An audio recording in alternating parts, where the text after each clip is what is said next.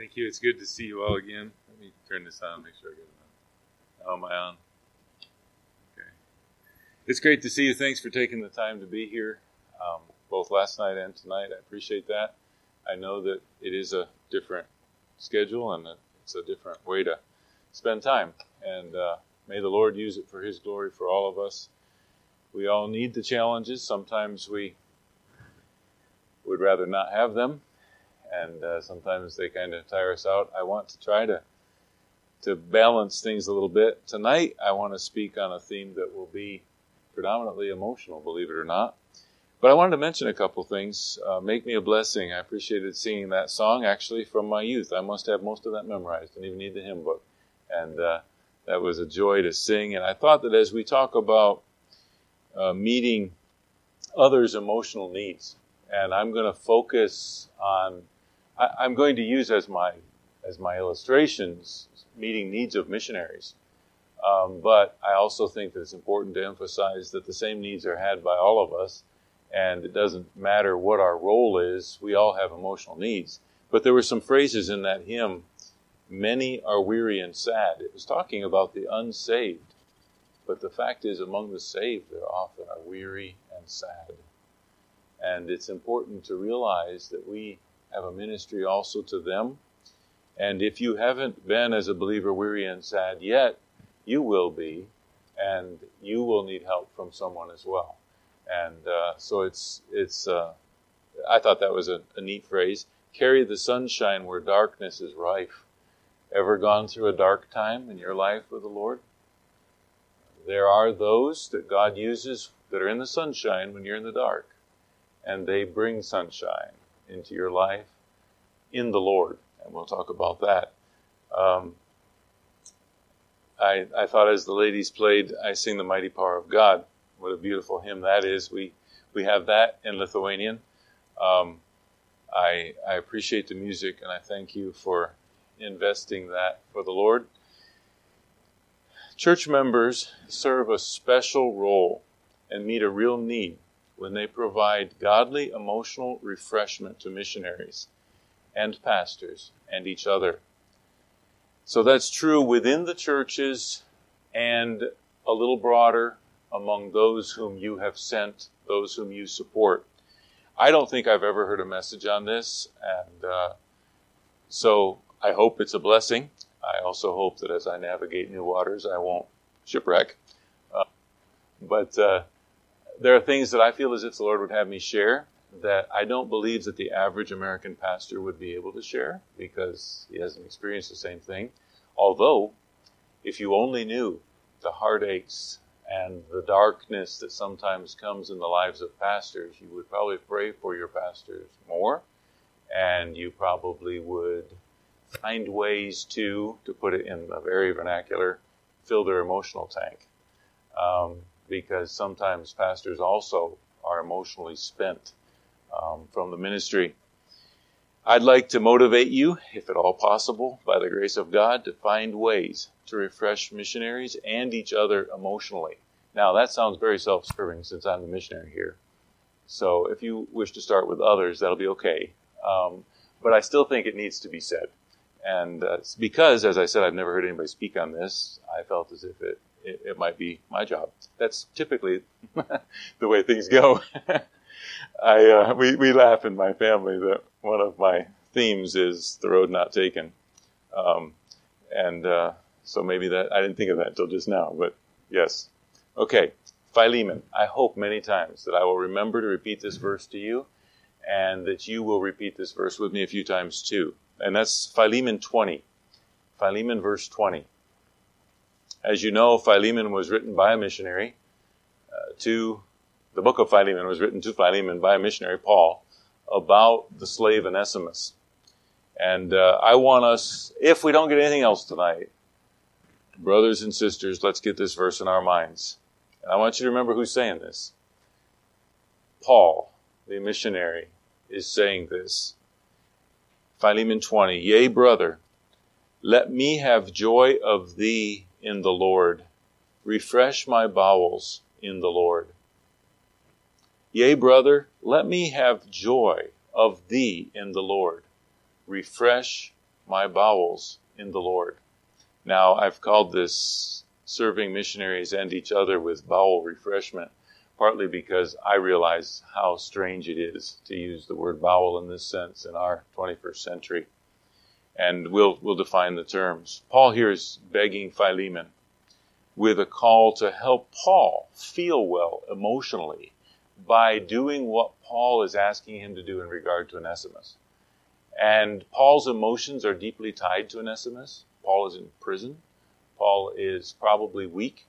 Paul is undoubtedly tired. But Paul is rejoicing that Onesimus has trusted Christ. But Paul is not sure, just like most of us are not sure, exactly how other Christians are going to respond. And so he's begging Philemon, okay, Onesimus has sinned against you. Onesimus is a bad guy, okay? Onesimus, apparently a slave of Philemon, ran away.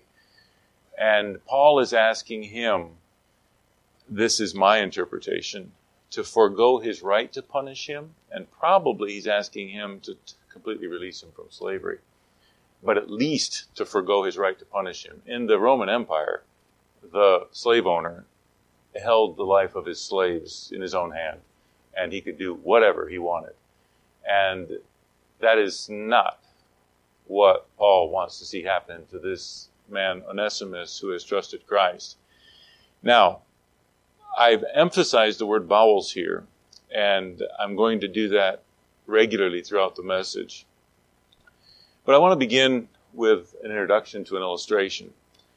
I'm not sure what year it was, but maybe in 2004 or 2005, we traveled on furlough, falsely so claimed, with a travel trailer from the east to the Midwest. The kids were all young. None were in their teens yet. And if I've guessed the year right, we would have had all four of us with us at that time. Elizabeth and Timothy would remember this. I'm not sure that Joanna would remember it. I don't know, even if Paul was born yet, but I think so. And I think he was a baby, and Joanna was just 4 years old, maybe. I don't know for sure when this exactly happened. And I wrote about it in a prayer letter, and I cannot find that prayer letter. I have looked high and low, and I even asked one of my friends who at one time printed it out and had it saved, and he can't find his copy either, so I don't know what year it was.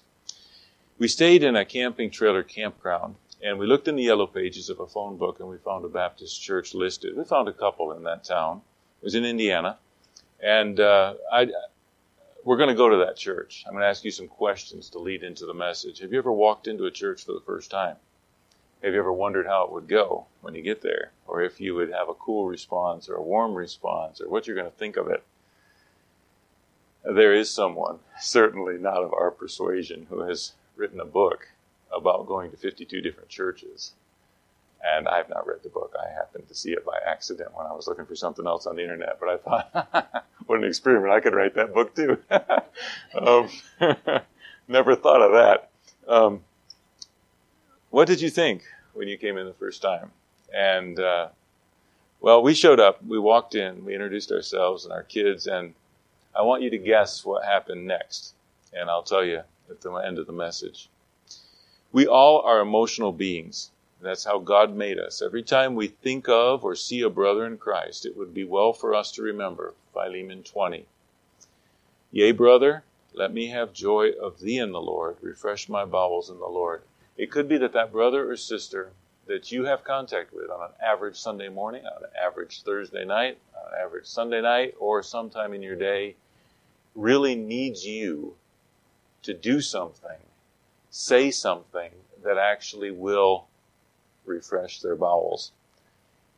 The emphasis here, I know this is applicable to all, to men, women, young ladies, boys, and girls, but I want to emphasize that what's going on in this passage historically is between two men. Think about that for a while, guys. Paul is speaking of emotions and asking a brother to do something that will make Paul feel good. That's not something we often think of, is it? And I think we're impoverished because of that. When I left college, I left as a non-emotional young man, so I thought. And I didn't put any stock at all in emotions, and I thought that any decisions that were even influenced by emotion had to be inherently bad. In other words, I'm just saying I was pretty negative on that. I had been taught mind first, will second, emotions third. I still think that's a pretty good mantra if you're into mantras. But the fact is, life is not quite that easy. There are times when the emotions play a bigger role. There are times when the will plays a bigger role. There are times when the mind plays a bigger role. And I think that as we address this, that it's important for us to remember, guys, that Paul had emotions, like really significant emotions and emotional needs. And it's not bad that you do either. And it's a good thing for you to admit that. And another thing is that a man who is a brother in Christ can do and say things that can encourage another brother in ways that the doer of the good probably doesn't even perceive, if he simply is in the Lord, controlled by the Holy Spirit when he does it. Now, I'm going to define some words. There's a word here that only occurs one time in the New Testament that's translated, let have joy. Let me have joy. Now, it's an interesting word. It's the word from which Onesimus's name apparently comes, if we can believe Strong's dictionary. Of the older English translations, I found it interesting that let me think here. I may be wrong on that. It could be all four of them. I looked at bishops in Geneva and Wycliffe and Tyndale. And except for Wycliffe, they all have the idea of joy or pleasure or enjoy in them, even though the word itself, without its context, doesn't really have that in it. It has the idea of to derive pleasure or advantage of or profit from. You know, Onesimus's name, most people say profitable, useful was his name. But this is inherently an emotional passage. It's an emotional letter.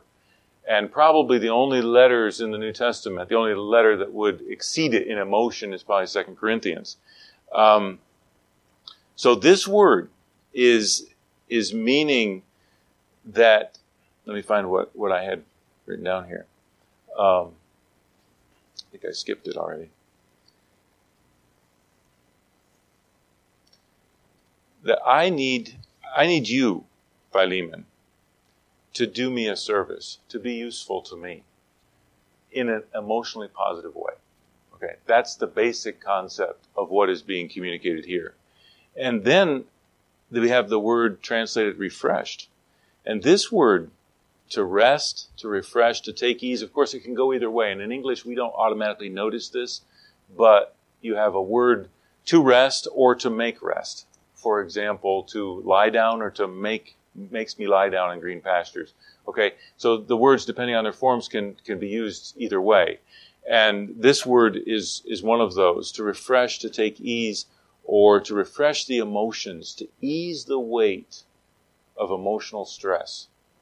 Paul was feeling emotional stress. He was, do I dare use the word, and I hope you won't think I'm saying Paul was sinning in this, because he wasn't. Paul was worried about Onesimus. He had an emotion for Onesimus, and he was concerned about how Philemon was going to respond. And Philemon could respond under the laws and under the customs, according to everything in that culture that he'd ever experienced, except for Christ. He could respond in a way that would absolutely break Paul's heart. And Paul was begging him not to do that. Now, I'm taking it broader than that. I'm not only going to deal with situations like this one specifically, but that's because when we get to the word for bowels, we find the other instances in the scriptures where it's used in this sense. Okay, it's interesting that Wycliffe, I think I chuckled out loud when I read this. Wycliffe's translation says, "So, brother, I shall use thee," see the idea of profit or benefit, "in the Lord. Fill thou my entrails with Christ." Okay? Then we get to the King James with bowels. It's not easy to translate words like this. And some people claim that it means the lower viscerals, some the upper. I don't even know. But I will tell you this from translating the scriptures, that context is king. And there's no question here that it's talking about emotion. And it's talking about two, depending on, there's actually the other use of it as bowels, like Judas's bowels came out of his guts. That's just the normal sense of it. But in the metaphorical sense, it's used in the idea of the tie that binds, the emotional tie that binds. And in the other sense, metaphorically, it's used to mean the emotional well-being of a person. And I can't narrow it down any more in studying those passages. I think that word, when it's used that way, it has those two meanings, and I can't make either one of them fit in both and all the verses. So I think that you clearly have to say that it both is. In some cases, when he said refresh my bowels, he's not saying refresh the tie that binds. He's saying refresh my emotional well-being. But in other passages where he talks about the bowels, he's talking about the tie between us, the emotional tie. You've had emotional ties. You men have had emotional ties with other guys. I remember some of my college friends that I had. And to this day, my emotions are sad that I'm not friends with most of them. You know, some of them jumped out of my life. Others just faded away. And so others ran for the bushes, just to get away. In different circumstances, some just, I don't know. There are those kinds of things where, when you were young and you were doing things together and serving the Lord together, you just assumed we're on the same path, we're going to stay on the same path, and, we may have to go to different locations, but we're still going to do the same thing. And then you realize, well, I guess I didn't get that right either. We're not exactly doing the same thing. Some people bail out because they don't agree with you. I have friends that no longer agree with me theologically. I could still be their friend if they'd let me. But they won't, and so you have some of those emotional ties that affect how you respond as a person. So favorable emotions towards someone, one's emotional well-being. I think in the Bible it might only be used in a good sense when it's used this way. I have one possible exception to that, and that could just be the sense of a really strong feeling. In Corinthians, but Corinthians is notably hard to always understand exactly what Paul was saying, precisely because it's an extremely emotional, both letters are emotional, but the second one is just full of emotion. 9 times the King James translates this word as bowels, 1 time as, and this will help you the most in understanding it, inward affection, and 1 time as tender, when it talks about the tender mercies of God in sending Jesus. Jesus was sent because God has emotions about lost people. Emotions are not to be discarded or to be belittled. They must be controlled. They cannot be the way we make all of our decisions, but they are essential to human life, and they're even essential to God, if you can say it that way. They are an inherent part of our Father in heaven, is emotional expression. And so, as we think about these things, we're not thinking about something that is insignificant, and probably all of you would be willing to admit that if it was an anonymous questionnaire. The problem is that we would like to present ourselves as not being quite as vulnerable as sometimes our emotions make us to be. I want to run through some of the passages that Paul uses this word in relatively quickly. Philippians 1:8. For God is my record, how greatly I long after you all in the bowels of Jesus Christ. This is the emotional attachment of the evangelist to those to whom he has ministered. How greatly I long after you in the bowels of Jesus Christ. In other words, by means of, or being controlled by. That N in Greek, the in there, that can often mean being controlled by. Do you know what the demoniac is? He is in the unclean spirit. If you look at the Greek, that's the way it is. It's not that the unclean spirit is in him. And when someone is controlled like John was on the Lord's Day, in John chapter 1, I was in the Spirit on the Lord's Day. Some people think that means he was ecstatic in a ecstatic state or something. I'm not prepared to say that I know everything, but I do know that one very reasonable explanation of that is that he was controlled by the Holy Spirit on the Lord's Day. And this in the bowels of Christ means that Paul was partaking of the emotions of his Savior in relation to the people that Paul had evangelized and worked with. And he says, I really, really like you folks. I yearn for you. Be in the bowels of Jesus Christ. Philippians 2, 1 and 2. And this is the if passage. If there be therefore any consolation in Christ, if any comfort of love. Hear the comfort there? If any fellowship of the Spirit. Fellowship is inherently emotional too. If any bowels and mercies. Fulfill ye my joy. Once again, Paul is telling somebody to make him happy. That ye be like-minded, having the same love, being of the same accord, of one mind. The condition of unity. If this tie that binds exists, if there be any bowels, if this tie that binds exists, give me cause to rejoice by being like-minded. Colossians 3:12, put on therefore as the elect of God, holy and beloved, bowels of mercies, kindness, humbleness of mind, meekness, long-suffering. Christians are commanded here to develop this character trait in relation to their fellow brothers. Put on, beloved, bowels of mercies. Maybe that should have been the title of tonight's message. Philemon 7. We're back to Philemon. For we have great joy and consolation in thy love, because the bowels of the saints are refreshed by thee, brother. Okay, Paul is writing to Philemon. One Christian's expression of deep affection for other Christians, notably Onesimus was not yet a Christian at that point, comes from love and causes great joy and consolation to other believers. When you love somebody, when you treat somebody nicely, and other Christians observe it, you actually inspire them to do the same thing. They will follow your example. Not all of them immediately. I didn't have any intention to share this, but I often repeat this. I'm sure that my kids will talk about it after I'm dead because I've mentioned it so many times. But when I was about 14, I think 13, my dad pastored a church on an interim basis for a couple years, maybe a little more.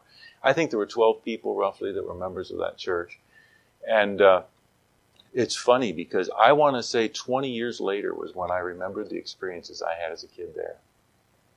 And the experiences that I observed of people in that little dinky church loving have stuck with me to this day. I didn't know them. They weren't from my town. We were only there on Sunday morning, Sunday night, and Wednesday night. Well, we did visit some with Dad and stuff, but it wasn't like they were part of my life for a long time. I remember a couple that had a probably teenage daughter that was about this big. They turned two of the pews around in the back, and in every service she was back there. She had never spoken a word and was a complete invalid in diapers all of her life. And I remember how that couple loved them. I loved her. And man, sometime in my life later, way later, I thought, yeah, I've seen godly love. I saw it in them. I saw a mother whose Down syndrome son, probably in his late 20s or 30s, was a big burly guy and not always very courteous and often rough on her. And she had deep scars in her face, scars from lines of stress. But she had a sweet smile, and she loved that boy. And I saw Christ in her.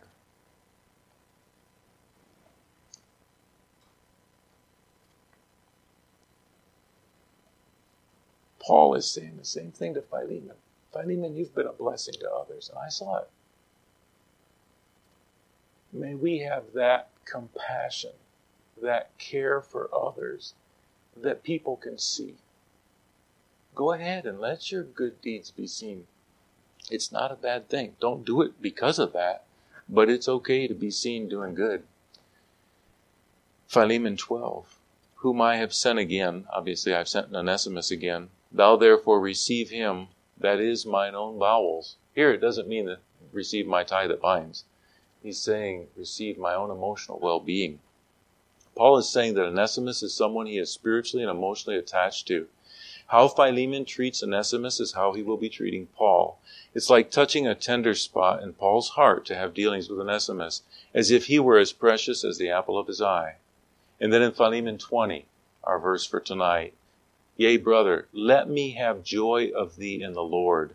Refresh my bowels in the Lord. Paul asking somebody to give him something. Paul pleads here for a feeling. In 1 John 3:17, a very sad verse, but whoso hath this world's good and seeth his brother have need and shutteth up his bowels of compassion. Actually, of compassion is italicized. He shuts up his tie that binds. He shuts up his emotions.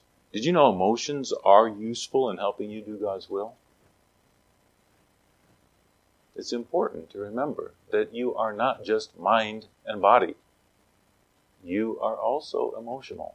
And God can use those emotions to get you to do what God wants you to do. Now, emotions, it's only been recently that I've noticed this as I've become more emotional with time.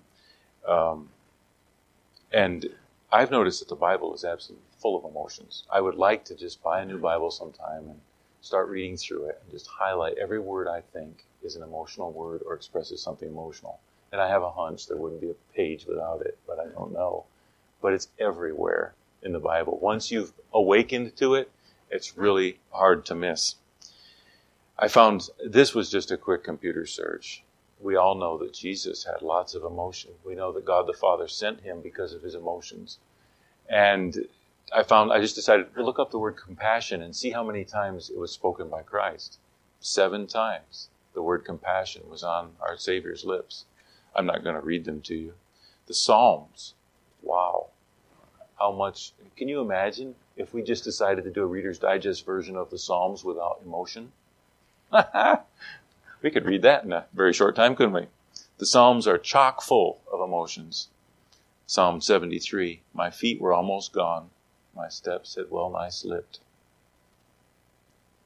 He's not talking about the need for a podiatrist. Psalm 130, verse 1, out of the depths have I cried unto thee. Psalm 142, I cried unto the Lord with my voice. With my voice unto the Lord did I make supplication. I poured out my complaint before him. I showed before him my trouble when my spirit was overwhelmed within me. Ever been there? You get farther down in Psalm 142, I looked on my right hand and beheld, but there was no man that would know me. Refuge failed me. No man cared for my soul. No man looked for me. Nobody was looking out for me. The psalmist says, attend unto my cry, for I am brought very low. Deliver me from my persecutors, for they are stronger than I.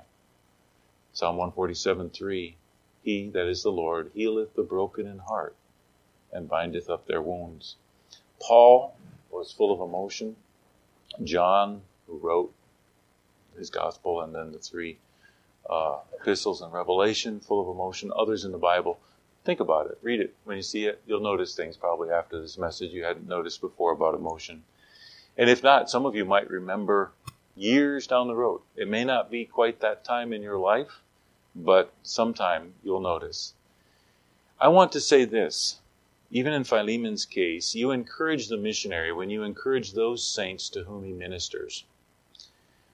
Philemon was a brother in Christ who had already shown himself to be someone who would refresh the bowels of the saints, someone who would benefit emotionally the other Christians. But Paul had to ask him to do that in regard to Onesimus. And I would like to say that if you are concerned about the people to whom your missionaries minister, you will minister to the missionaries. It's always a blessing to get an email that says, how is so-and-so doing? You know that person actually knows them by name, mispronounced name, and cares and wants to know. And there are certain churches we go to, and we can almost guarantee that brother so-and-so or sister so-and-so will come ask about brother so-and-so or so-and-so on the field. They're the ones who refresh the bowels by actually caring about the people we care about. You don't have to care about them the same way that you do those that you're ministering to here, but it's a wonderful thing, and it goes a long way. Sometimes you know something is true. I recently had an experience like this. I know that this person has my best interest in mind, but I don't feel it. Have you ever been in that situation where your mind tells you it's one way? This happens with children quite a lot, where they know in a way that their parents are for them, but they don't feel it at that time. That happens between Christians too. It can happen between pastors and their members. It can happen between others, where you know that actually that person does love you in the Lord and really does want, but for some reason you don't feel it. I would encourage us that it's good for us when we know that we genuinely are interested in helping someone, that we not go just on the facts, but back up a little bit and think, is there any reason why their emotions would agree with what I know to be the facts? And if there isn't, is there anything I can do to bring their emotions up to the facts? And I think that that would help a lot with some of the needs in our churches. When you're dealing with a person who is straying, when you're just dealing with a person that is struggling, or whatever it is, there is more to it than mere truth. There also are godly emotions that play a huge role in whether that person remains a member or whether they go off the deep end. And those things are real important. They're not easy. And probably of all of us here, I would be the one least likely to succeed in doing that. But I know that it's important.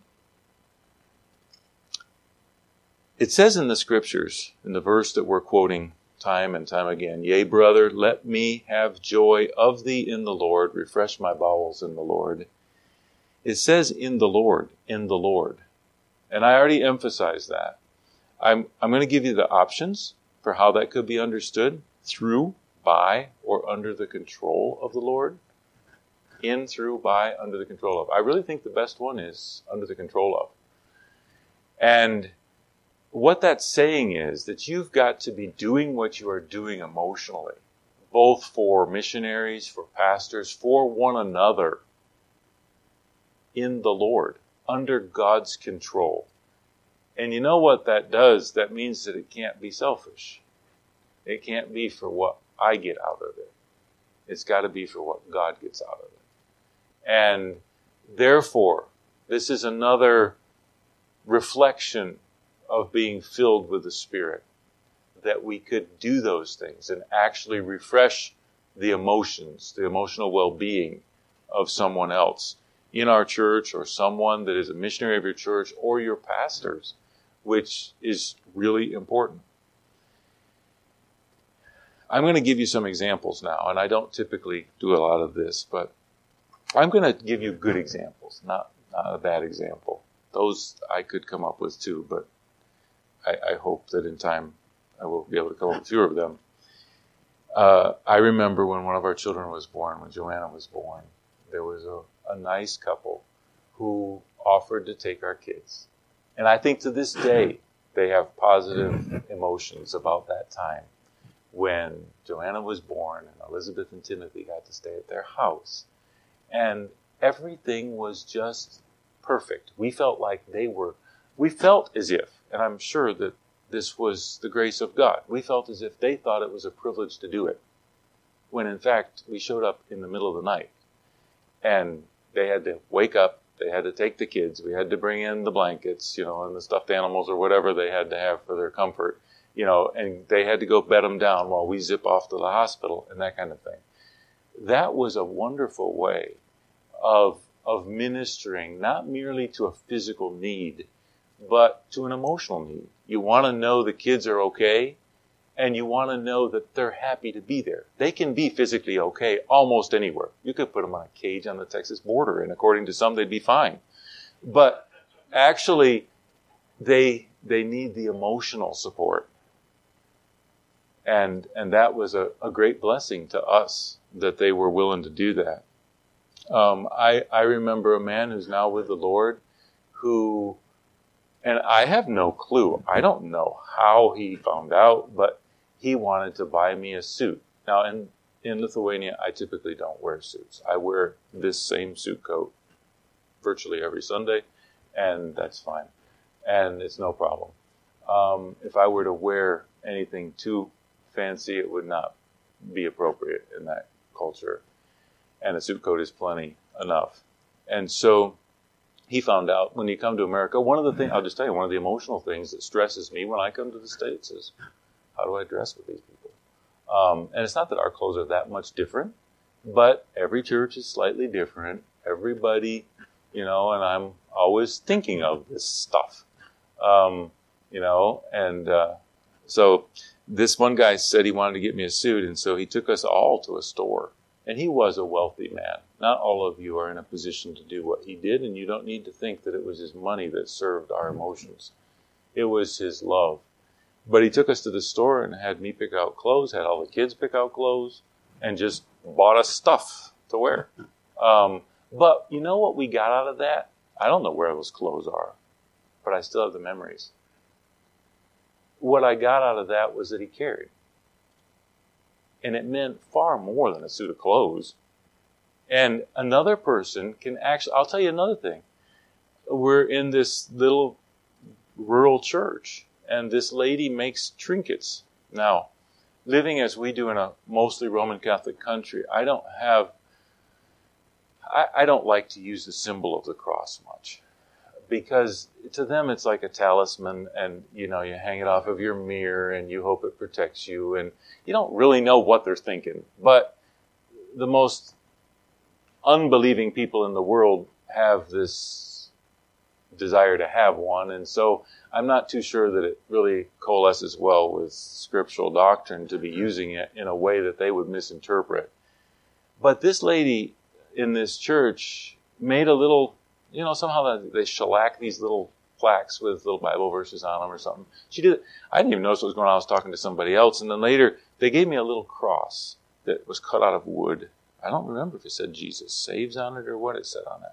And it's really not important. I personally am not attracted to that cross as a symbol. However, that thing is a symbol of affection and of care and of concern. It was her way of saying, I thought about you.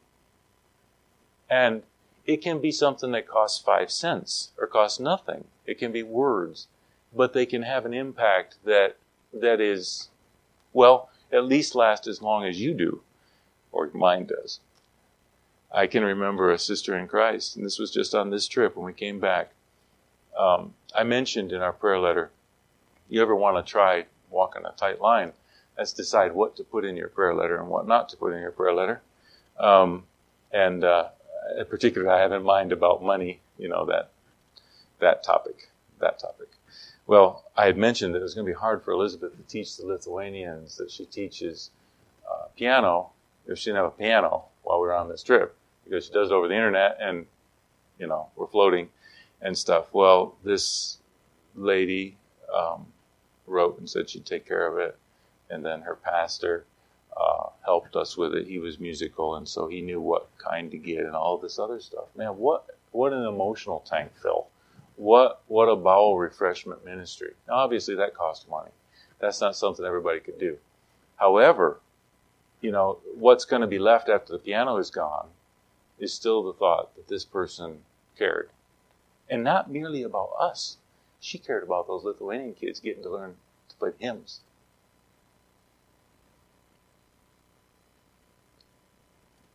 I'm going to tell you the most recent thing. When it comes to bowel refreshment, to emotional well-being, feeling like you're on a high, I said to the kids after this, I said, this guy, I don't know what he could do to make me stop liking him. And we flew into Chicago, and my wife's folks live not too far from there, and we were up there until, I don't know, we were there a week or two, I don't remember, right over Christmas. And if you've traveled much, you learn to really dislike luggage. And so we have developed a pure hatred for it. And so we had 11 suitcases that we came across the ocean with for the 5 of us. And we're going to fly on this little thing that's like an overgrown Cessna from Chicago down to Greenville. And so I'm thinking to myself, this is going to cost, $1,100, $100 a piece for these bags. Furthermore, we are going to go through purgatory. missionary purgatory is packing and weighing suitcases. And the problem is not packing them, but you can get to the counter, and if Madam or Sir Checker is having a bad day, you can be moving underwear from one suitcase to another to get them under 20 kilograms. And it's 23, I don't know what it is, 23 kilograms. Anyway, it's miserable. And the worst part of packing is not packing. It's getting them to within a gram, because you're a missionary, you're certainly not going to let them be less than full. So, you're going to get everything you can. So sometimes you walk through security with your pockets stuffed and so forth. Well, the big thing that was bothering us was having to go through that whole process, because we left in such a hurry that we did not pack like we usually would, where you just pack what you're going to keep using in the ones you're going to open up, and the other ones are going to sit there at Grandma's house until the next flight, and you're not going to touch them. Instead, we had to get in all of them. And so I told this brother, I said to him, I said, I think I'm going to call UPS and see if there's some way that we can ship these by UPS down there. I think it shouldn't be any more expensive. I mean, they'll ship tires, they'll ship anything. And he said, well, don't do anything yet. And then later he sent me a text and he got in touch with me and he said, don't do a thing. We're going to take care of it. My wife and I are going to go down to North Carolina, and we're going to go visit my niece, and we're going to take your suitcases down. So you fly down, and we'll be there the next day with your suitcases. Wow. I don't have to weigh suitcases. We don't have to spend half a day or a whole day trying to get these things into shape to take them. And for other people to whom that might not be a burden, if you're going on one trip, every 6 years or something, that might be fun. And so it's okay. But we were just tired of those things, and I could not imagine a better thing that somebody could have done than to have done the emotional plus of that. Besides that, we got to throw in extra stuff that we normally wouldn't have taken. That our stuff collects around the world, because you just stop in at this grandma's and you get. I have a printer. The printer I have with me now, I had up there, but I could never take it anywhere. So that was that printer, and I don't remember if I had one at my parents'. And I'm thinking, well, great. Well, we can throw that in. At least I'll have one of those, so he can take anything. So he ended up taking 17 different things down and arrived cheerful as could be, did not sleep well when they slept overnight in Knoxville, but was happy as a lark and just glad. And as it turns out, he never did see his niece. He said that fell through. We just came on anyway and came down to see us. And we thank the Lord for them, for all of these people that I've mentioned. There have been scores more, I think, through the years that have been a blessing. I could tell of things that were less positive, and I will tell you that missionaries often have emotional needs that they don't express. And it's just like with MKs, they will often connect with each other because of shared experiences, but not necessarily connect real quickly with others because the experiences are so different. I talked to a missionary once who said he was going through a terrible time. He said, I would have never, ever, ever asked for any help from any pastor in America. I'm just reporting, okay? And I understand you don't often have deep relationships with those people. You don't know. I told something to a man, a brother in Christ one time about a ministry decision, and he said, I'll bet everybody's got an opinion of what you should do.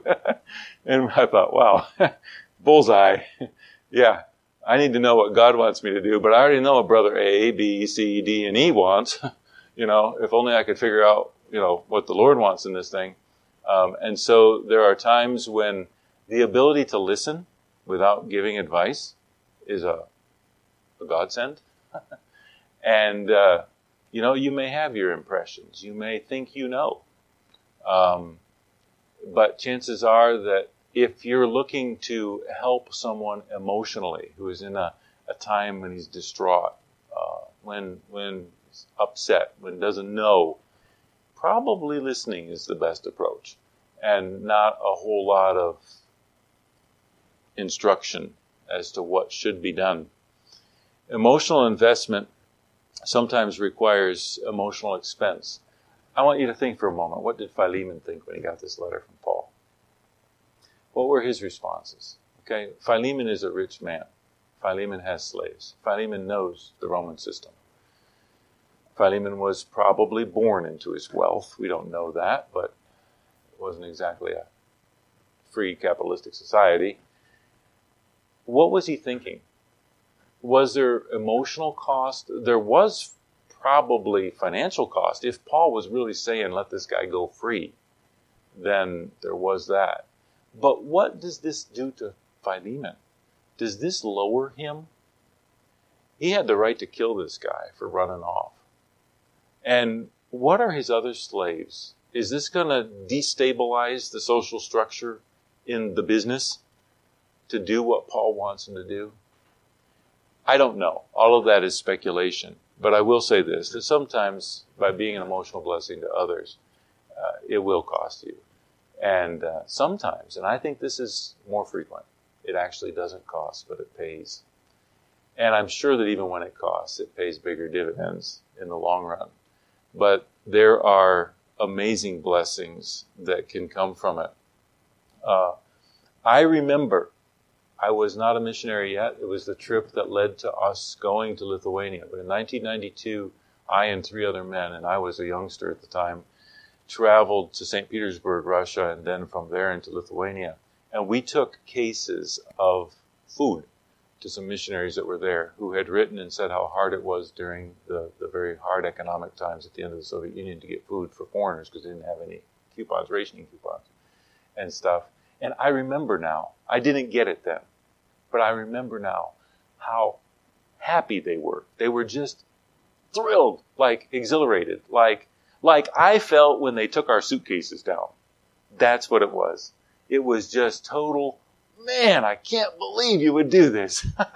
This is wonderful. When we came in with those cases, we had probably, I don't know, we had gobs of those huge, like sailors' footlockers full of food, a frying pan, because they couldn't get that there, and literature, both in Russian and in Lithuanian.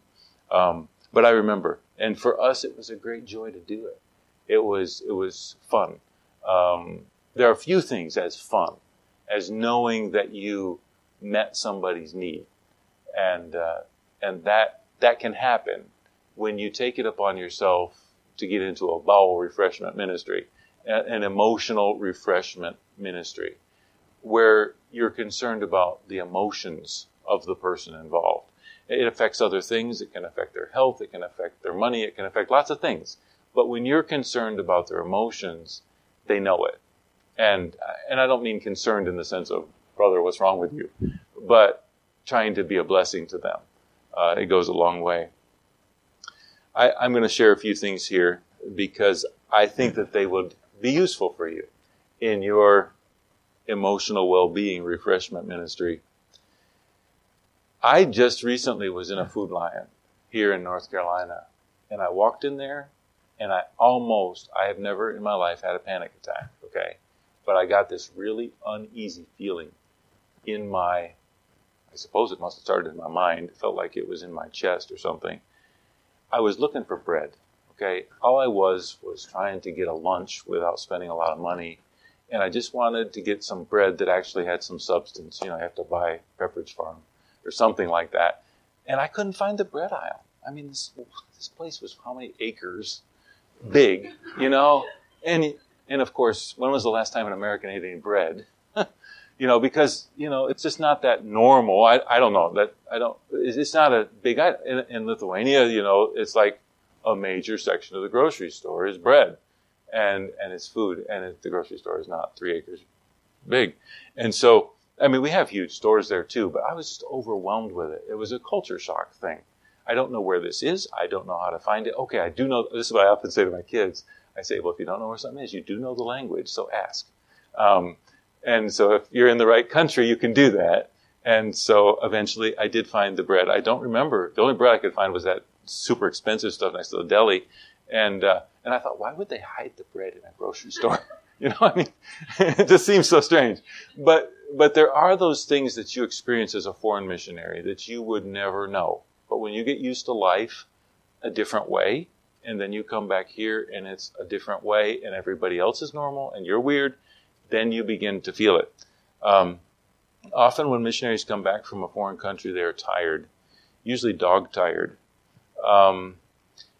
Emotional benefiting things done together that don't require anything of them are a good thing to do. Inviting a missionary to a cookout where he doesn't have to speak is a great thing. Something that doesn't put any requirements on them and where nobody's going to judge them and where you tell them ahead of time what to wear, those kinds of things are important because you don't know what's expected. You don't have a clue. You don't know how much ketchup they put on their hot dog. You don't know, why they... In Lithuania, just so you know, they would never, ever eat peanut butter and jelly together. To them, that's gross. They cannot imagine that, So you just have to realize that different people think different ways in different parts of the world, and we're so mixed up now that we don't remember which way we used to think, and our poor kids never have thought that way, And so there's things that you can do that actually are a blessing and that can actually have some benefits for winning people to the Lord too. I don't know about this, but I would dare say that the right emotional work with a returning missionary from a foreign field, especially when it's, a very different culture, and virtually everyone is, I think you could rescue, so to speak, you could help a guy, a lady, a family, not make some bad decisions if they felt like somebody actually was interested in them as a person, but not as a missionary. Does that make any sense? As a brother in Christ, that you're just as important to us whether you're a missionary or whether you're just a brother in Christ. Actually, I tell Lithuanian believers who aren't members of our church not to call me pastor, but to call me brother, because I'm not their pastor. And I feel as if the brother relationship will exist eternally. The pastor relationship is important, and you should call your pastor something respectful, like Bishop Byler. That's fitting. Okay? Elder Byler, Pastor Byler. Those all work. Okay? But there are relationships that don't change, just like in the family. And a brother and a sister in a family are always going to be brother and sister. And sometimes you would like to be evaluated not on your performance, but on your existence. That might be all you have at the moment, is the fact that you're still existing. And so that's a good thing. When we go into a church often, I don't know, we don't talk about this often. I'm saying we, I mean me and my worms. So we think, how will this church respond to us? What to expect? What's going to be here? Are we going to say something stupid? Who will be the one who says the stupid thing? And how stupid will it be? And how long will we remember? And how long will they remember? And then think about this. How do I minister to these people? I don't even know them.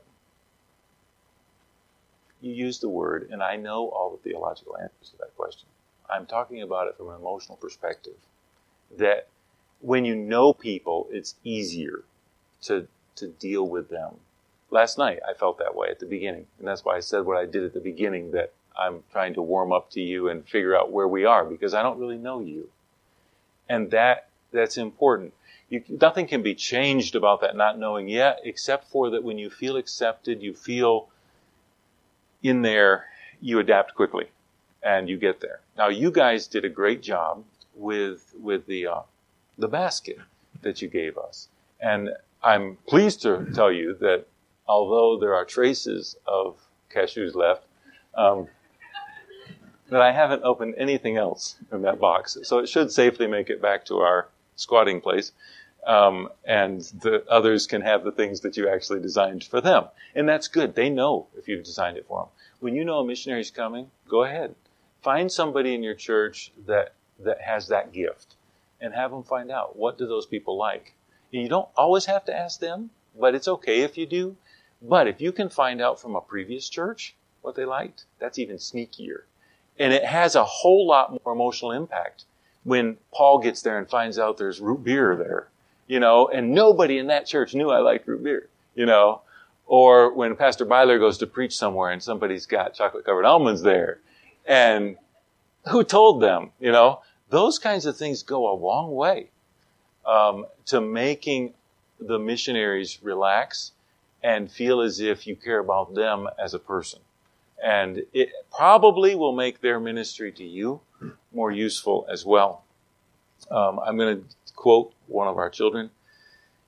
She said, "I didn't like that pastor.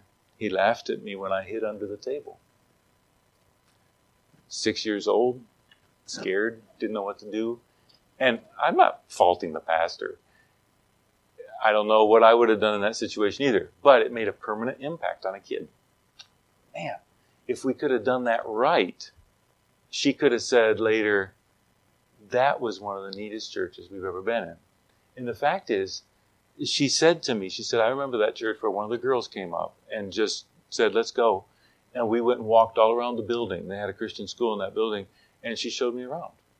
Well, it's not like our daughter needed to know where everything was in that building.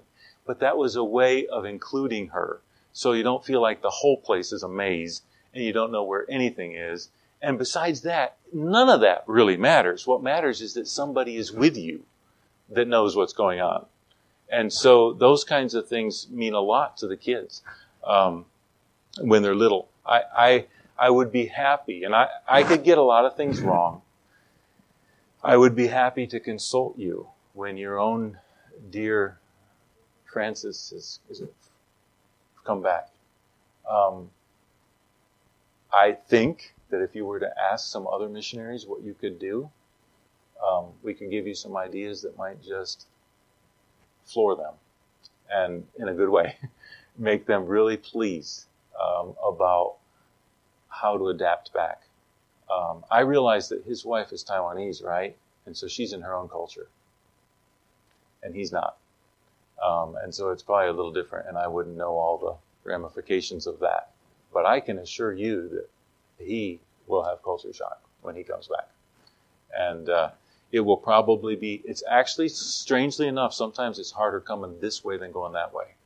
Especially when you're a young missionary going that way, the first time you're excited, you want to adapt, and all that other stuff. When you're coming this way, you're less excited and you want sleep.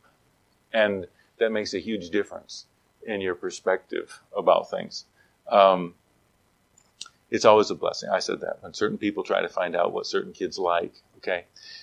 Let's repeat our verse again in Philemon 20. Yea, brother, let me have joy of thee in the Lord. Refresh my bowels in the Lord. Now, I realize this is a very unusual missions conference message, and I'm sorry I've taken so long with it. I hope that it can have an impact eternally. By the way, I have no gripe with you guys. I'm not criticizing you at all. You should be honored that I felt the liberty to say this, because I have never, ever in my life said any of this before publicly. So that's a good thing. So I'm not down on you, and I'm not criticizing you at all. But I will say this: your pastors, you, each other, and your missionaries have emotional states that can be refreshed, that should be refreshed, that need refreshment.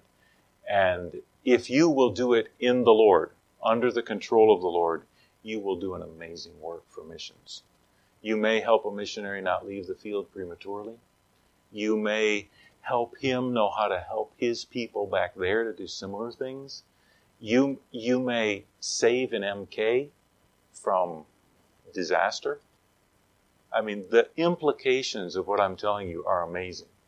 Do you know how many MKs crash and burn? Neither do I. But it's not a small percentage. And there are special needs that often people don't get, even the parents don't get, because we're not MKs. We actually think we belong here. Our kids have never had that illusion. They know they don't belong anywhere. That's not really home. I mean, that's home, but that's not, I'm still a transplant there, but I sure don't fit here, and so there's things there that are important. Now, if you ever gone to a church for the first time and you didn't know if you'd be welcomed or not, we walked up to that church in Indiana, after we parked the Suburban that we had borrowed and were pulling a borrowed trailer. It wasn't a fancy building. I recall looking at it from the outside when we were walking up and thinking that that building could use some work. But the folks inside were in far better spiritual shape than their building. The first words I remember hearing after we introduced ourselves are these: "We love missionaries." Do you remember hearing that? I remember them saying that. I don't remember if it was a lady or a man. Everybody had gray hair that was talking to us when we walked in at that time. So there's, 50 or above. And I think there was a man and a woman there. I don't even think it was the pastor at the beginning. But after we introduced ourselves, it was like the best welcome we have ever had in any church. And it was spontaneous. And they didn't know us from Adam's house cat. We walk in and we love missionaries. Can you imagine how that felt? I mean, we were already scared to go to a church. We didn't have a church we had to be in that Sunday. And we don't have any supporting churches near there. And so we just picked it out from back, guys, in the old days, there were yellow pages. There were phone books, and you looked up in there where things were. That was the pre-internet days. And so you can't imagine what that did for our emotional well-being. It wasn't a big church, maybe 20 or 30 people. They made us comfortable. They helped us with the kids in Sunday school and just made with that kind of start, it would have been hard to do anything wrong because we were that just disarmed us. We were relaxed and it was okay. I think somebody invited us to lunch before Sunday school even started. I mean, out of 30 people, somebody comes up and says, "Hey, if you're willing, we want you for lunch." That's amazing. When we walked out the door, a guy slipped a $100 bill in my hand. How this church still ranks as the number one emotionally positive experience I've ever had in a church I knew nothing about.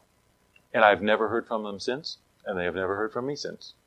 And it might as well be that way, because I don't want to mess up those memories. They were really, really good. Our emotions were so refreshed. That church and their ministry remains in my heart until now. They got it right. And it would have been just as right without the $100. It wasn't the money, I assure you. I have sometimes said, you've got to have money to live. And you have to pay the bills with money. You can't do that with emotions and stuff. But there's been more than one time in my life when more than I wanted any money to pay the bills, I wanted some emotional boost. I wanted some encouragement. And that would have meant a whole lot. So emotions are important, even for you men. Emotions need refreshing to be eased of the weights. Real men need emotional refreshment. God wants us to find ways to refresh one another's emotional well-being. We can only do this in the Lord, under His control. And refreshing other emotions is a wonderful way to serve the Lord and His people. And with that, I say good night, and may the Lord bless you.